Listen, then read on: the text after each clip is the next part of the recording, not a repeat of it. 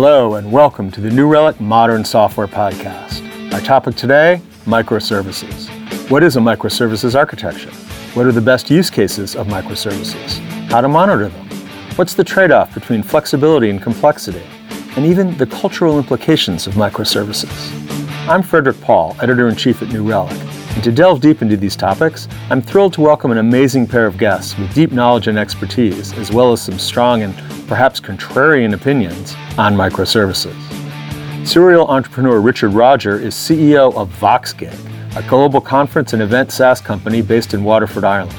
He's also the author of The Tao of Microservices, published by O'Reilly Media. Sean Carpenter, meanwhile, is a principal technical evangelist for New Relic in Portland, Oregon, who's been working with microservices concepts for more than a decade. Before we get started, you should know that you can find full transcripts of the New Relic Modern Software Podcast on the New Relic blog, blog.newrelic.com. And that's also where to look for associated links, images, and other stuff connected to each episode. And for listeners who may not be familiar with New Relic, the cloud-based New Relic platform lets you know exactly what's happening in your software and systems in real time. Learn more at newrelic.com. And now, let's meet Richard and Sean. Hi, Sean. Welcome to the New Relic Modern Software Podcast. Hi, how you doing, Fred? And hi, Richard. Welcome to you from all the way across the pond in Ireland. How you doing, Fred?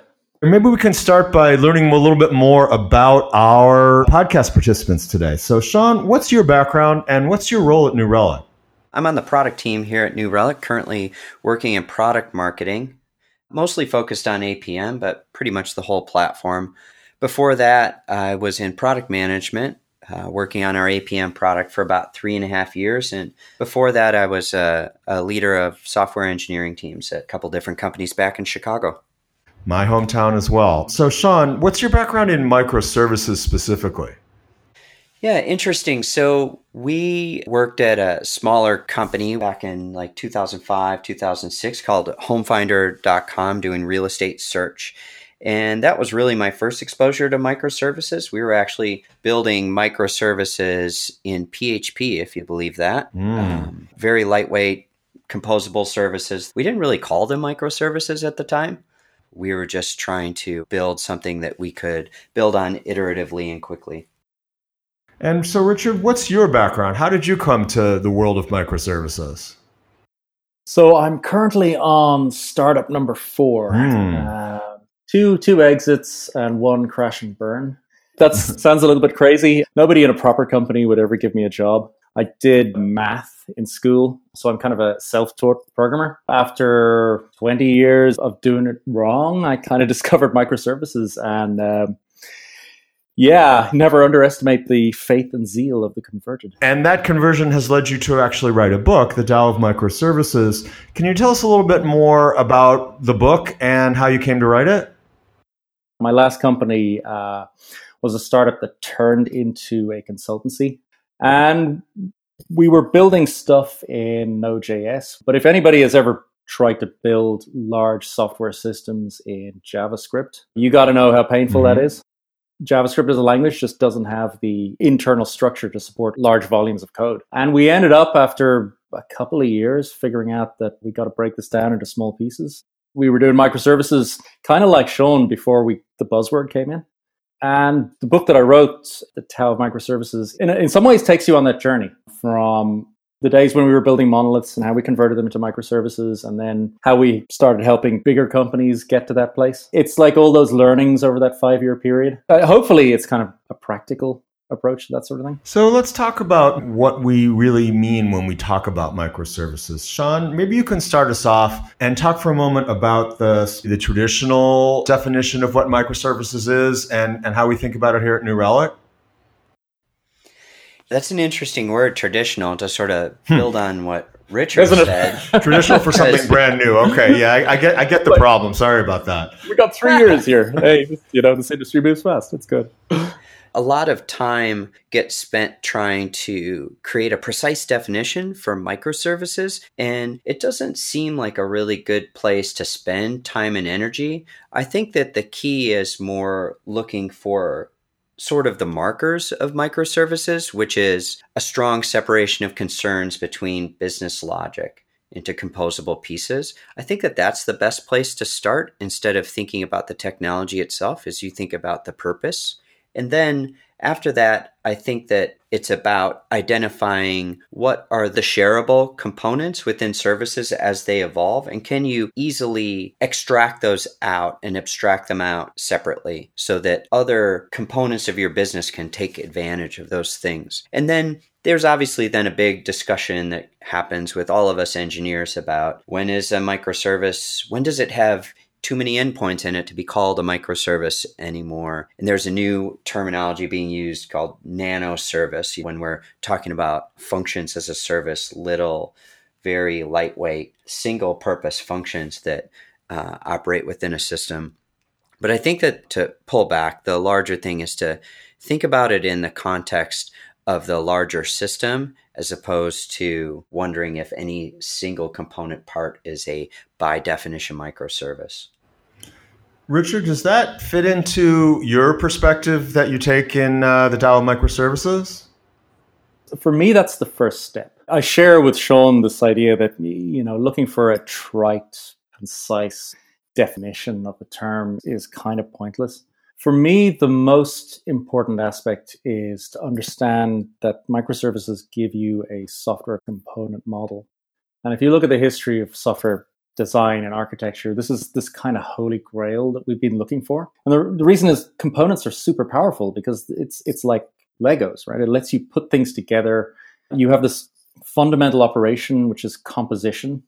So you build complex things out of small things. And if you look at all the different approaches that people have taken, even things like classical object-oriented programming, Corba, or the way Erlang fits together its processes, all of those things are sort of groping in the dark for a component model that is sufficiently powerful but not too complex to allow large-scale software development. That's kind of the perspective that I come in on, as opposed to implementation details. Sean, does that make sense to you?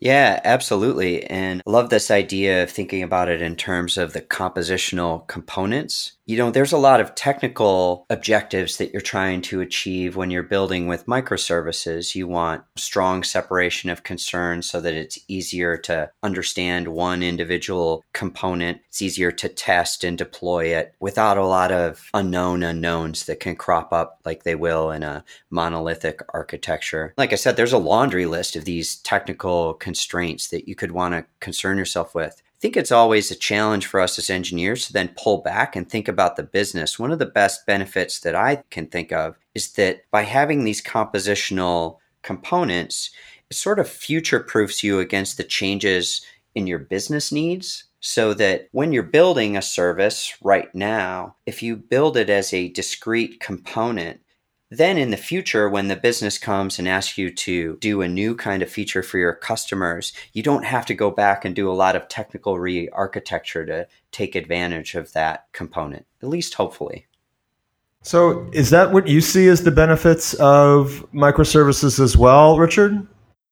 Yeah, so Sean, I mean, that's a fantastic example, because that's actually literally a problem that has just hit us in the last couple of weeks. So we were a startup, we're taking an MVP, agile approach. We started with microservices. That's another topic where I'm kind of a little bit contrarian, because I say, do microservices from day one. In our system, we had a user microservice that when you log in, it would generate a little description of the user and their username and whatever permissions they have, this sort of thing. But we didn't have any groups or organizations in our system. The system that we're building, it's event management software, so you need to have teams and you need to have groups and you need to have permissions. When we got to the point where we had to build that stuff, we were like, well, hold on, the user microservice doesn't understand anything about organization, and it shouldn't, because we have an organization microservice that does. So the piece of functionality that builds that description of the user's permissions, we move that functionality to the organization service. From the perspective of the other services in the system, they didn't know that it was a different service that was providing them with that description. They didn't care. But you can use microservices in that way, where you introduce new functionality to deal with changing business requirements. Right. Usually it comes from a client. We impose it on ourselves. The user microservice is still there, and we're going to have to update it and delete the functionality that's not existing. But we didn't have to make it more complex. We just built a new microservice for new functionality. What it sounds like we're all getting at here is that the real benefit of microservices is flexibility without complexity, or am I getting that wrong? Maybe you guys can state it better than I can. The first part was right, but I think that complexity is unavoidable. I've never seen a situation where you're able to maintain that simplicity and clarity. I love the title of that book, The Tao of Microservices. I'm picturing this Zen garden. Yeah. Our reality is much more messy than that, more messy than I like to keep my desk. You just sort of have to accept it and plan thoughtfully, both from a business and a technology perspective, because I think that that's where the real art is, not so much in how clean and dogmatically are you able to follow these patterns, but in how quickly can you change when you need to. It's certainly true that there's inherent complexity in a system. All you can do is move the complexity from one place to another. In general, 80% of your use cases or your traffic is going to follow the more simplistic business rules. It's the final 20% that has all the really hard stuff in it. And usually what ends up happening, your data schemas and your logic, your if-then-else trees, your business rules, your lookup tables, they all end up getting polluted by this extra 20% of edge cases. If you've nowhere to put it where it's safe, it pollutes the more simplistic cases. So what I think microservices let you do is, as Sean pointed out, take that inherent complexity and isolate it into separate services that can handle the really ugly, messy stuff, and try to keep a core of simple services that handle the common cases. That strategy seems to be pretty effective. So what I'm hearing is that even if we can't get rid of the complexity, we can isolate the complexity in the edge cases. Yeah, absolutely. And it pretty much is as simple as that. So given how we've been talking about microservices so far, where do we think that microservices has the most value to bring? What kind of use cases is it most appropriate for? And where maybe should we be a little wary of applying it? There is an undeniable overhead in running a microservice system. There's got to be a trade-off that makes sense. Microservices primarily give you this ability to compose components together, and that gives you the ability to have a high velocity development cycle.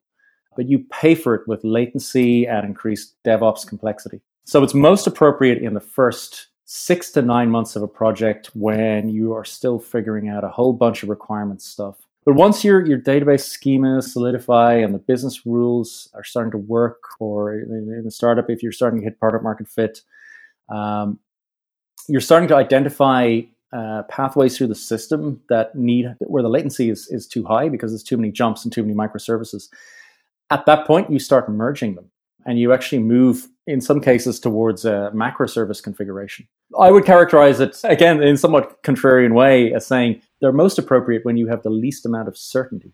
I would agree with that. I think that this is a key point at the beginning where you want to get really clear about your business and sort of your domain object design. What are your main domain objects in the real world? And what are the main ways you expect those things to interact together in the real world? Those end up painting a really, really good picture, not only of your data design, but of the flows of how you would expect that data, those entities to interact in the real world. And then you can use that sort of thinking, that sort of business architecture design to then inform this process that Richard is talking about, then quickly building microservices to prove out end to end whatever that use case you're trying to prove out. I think it goes to helping future-proof so that when you get to those later stages, when you realize you have spreading complexity to be able to pull things together and shift services around from person to person or team to team in ways that you can't predict at the beginning. That makes a lot of sense. With all that, any tips or best practices on microservices you guys want to share before we move to sort of the next issue of monitoring microservices? Sure. This one is kind of a biggie because this comes from a whole bunch of mistakes that we made in the early days. So we're building all these Node.js applications. They're monoliths. It's kind of crazy. Then we realize, hey, let's break it all into separate services. And hey, microservices are a thing. So we go in all these projects for clients and we're going, you know what? We're going to sit down. We're going to figure out what services we're going to build first. And we come up with a list of 10 or 20 services. And yeah, it kind of works, but there's a whole bunch of friction, and it turns out it's really hard. It's really hard to analyze a system and decide what services to build. And then we changed our focus to the messages. The messages are the most important part. If I go back to that example I was using earlier on, there's a message that says, hey, give me all the data about this user. And it doesn't really matter if it's the user service that knows that, or if it's the organization service that knows that, plus the groups, and can put the group data in there. What matters is that the client service just gets a response from somebody. So we ended up with this model. It was kind of homegrown. The business analysis side was mostly figuring out the activities that happen in the system. And then you kind of turn those activities into messages. You allocate the messages to services, and that changes over time. So you go list your requirements, break it down into messages. You might end up with 40 or 60 or whatever, and then break them down into whatever services make sense. That approach worked pretty well. I got to say, I recommend it because it gives you a natural pathway from the business to what you're going to actually deploy. Sean, you have thoughts on that? Yeah, I completely agree. And the way that I've thought about it in the past with teams that I've worked with is, like I was saying before, get really clear about the entities that exist in the real world and how they interact to provide value. And then that will highlight some of these pathways that Richard is talking about. It's the requests and responses. Like that's what really sort of matters to me, because that solidifies your contract about how you're going to pass these messages around the system. And once you have those things fairly well defined, it's pretty clear to engineers then how to go and build that system to meet the use cases that they need to meet. If they're going to have a lot of asynchronous activity, it sort of tells them that they need to look at different kinds of queuing technologies. It really informs them about the types of technologies to use to then implement those use cases. So I think that makes a good transition. Of course, this is the New Relic Modern Software Podcast, which means that monitoring is always close to the top of our list of things to think about. How does monitoring fit into the world of microservices? Or maybe the better question is, how does the world of microservices affect how you need to go about monitoring? I think that as with building any modern system, you need to think ahead of time how you're going to have observability into that system as you build it.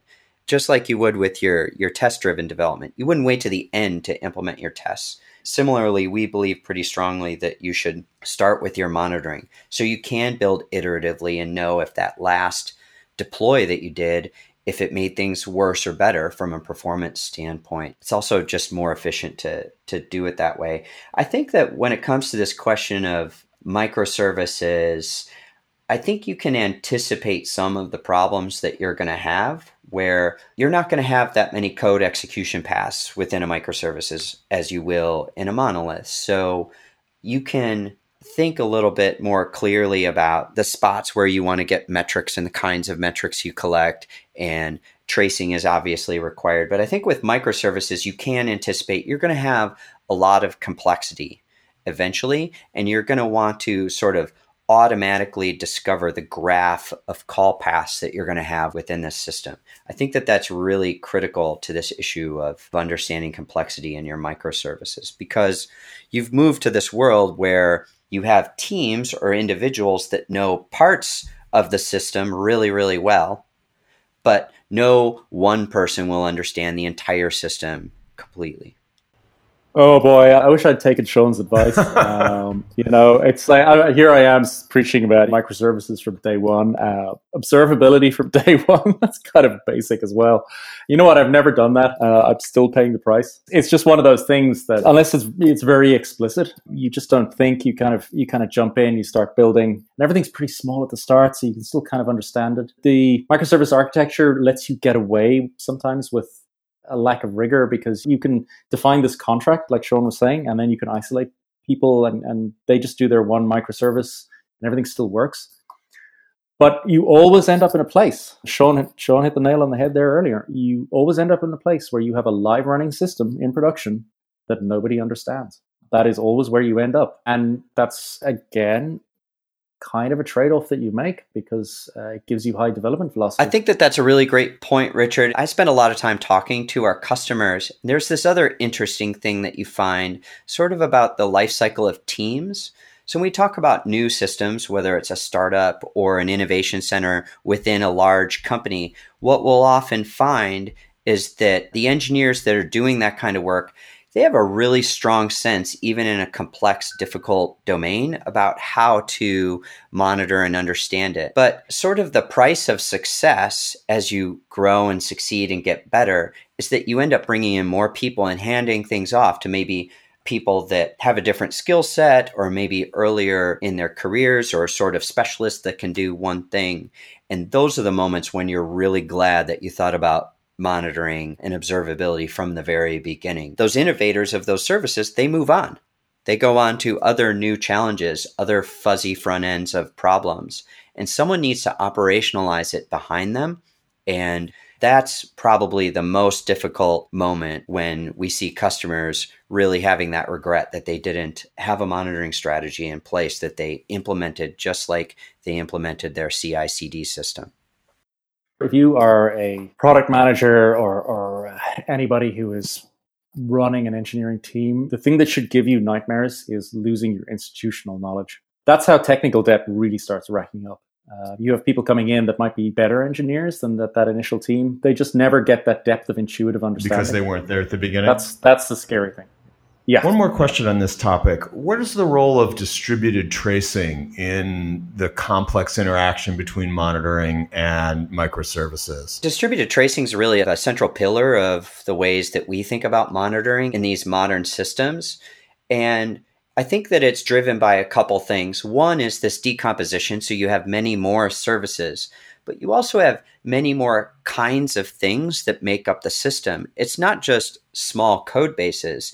It's cloud queuing systems or storage systems like S3. It's API gateways spread across many different AWS accounts. It's multiple different clouds, lots of external services being able to use different kinds of functions.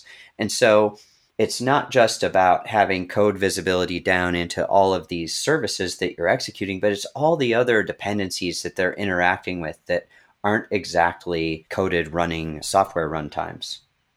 The reality is the best you can hope for is to take that distributed monitoring and use it to understand or get a sense of what's going on in the system. But it allows you to do new things that you couldn't do before as well. One of the things we really like to do is compare flow rates. If I have a single message, like a shopping cart and I'm checking out, and that generates 2 additional messages, one to the warehouse and one to an invoicing system. That means that every time you have a checkout message, you've got 2 additional messages in your systems. The flow rates of those messages should have a 2-to-1 ratio. And if you deploy a new version of the checkout and you're pushing 10% of your traffic through it to check that it's okay, well, that might have passed all of your unit tests and it might pass all of your integration tests or whatever. But there's some issue in production because that always happens, that you just couldn't predict. You will see the ratio of that flow rate change because it's failing. 10% of your traffic is failing. So it's not just about understanding who's talking to who. It's also understanding is the business intent of the system actually being met. That's a super powerful technique because you can do that in an automated way, right? As part of your CI/CD pipeline. You can say, oh, wow, we just deployed this thing and the ratios are off. Revert. And then have an automated revert and then check it out afterwards. So that's doing stuff like that is super powerful. Yeah, I agree. And I think on top of that, then when you discover that in the moment and you can discover it quickly and revert back, you're then also, as engineers, once you've reverted back to the state that you were in, you're going to want to go in and follow these complex graph of paths and zero in on them really specifically to figure out, now, what was going wrong that we didn't anticipate? What system had more load on it than we expected and why? What is the exact number of additional requests that are spawned off from this request that I was executing that I didn't pick up on in my local dev environment? I guess what I'm saying is that in a microservices world, pretty much guarantee you're going to be in a moment where there's going to be a tweet or there's going to be an alert or there's going to be, a call from your support team saying that some customer is unhappy. And you're going to mitigate the situation. Then you're going to want to go back and understand exactly what happened from beginning to end for all the requests that were happening in my system. And you need enough realistic, exact end-to-end examples that you can really understand the flow of work through your system. What is the cultural impact of microservices? I know, Richard, you have some thoughts about how it affects the concept of remote working. Yeah, it's a huge enabler. The world is moving to a place where remote working is much more accepted now. Also, if you look at the diversity problem in our industry, remote and flexible working goes a long way to addressing that sort of stuff. Remote working isn't just about using Slack, right? Or that sort of stuff, right? Because that's tools that enable you to express the culture. But I deeply believe that your technical architecture has to support that cultural goal. And microservices are fantastic way to do that, because the fundamental physical architecture of the system enables people to work in parallel at high efficiency, where they only have a limited amount of touch points, and maybe they're just communicating through GitHub issues, or they're communicating through a message schema, but it still works. Yeah, I think it's really powerful too, not just how it enables that sort of the logistics of being able to have many people contributing to different projects. I love that point you made about diversity. Oftentimes, companies that care a lot about diversity are constrained by whatever their geographic location is. I thought that was a really strong point. One thing that we think about a lot too is how it unlocks decision making. That microservices, by isolating business logic and how you're going to support them into more manageable chunks, it reduces the need for decision makers higher up the chain who can see across all of those services. And it allows you to empower individual teams that understand their domain well to make decisions and not have to wait for permission to do the right thing for their system or for customers. It really unlocks velocity.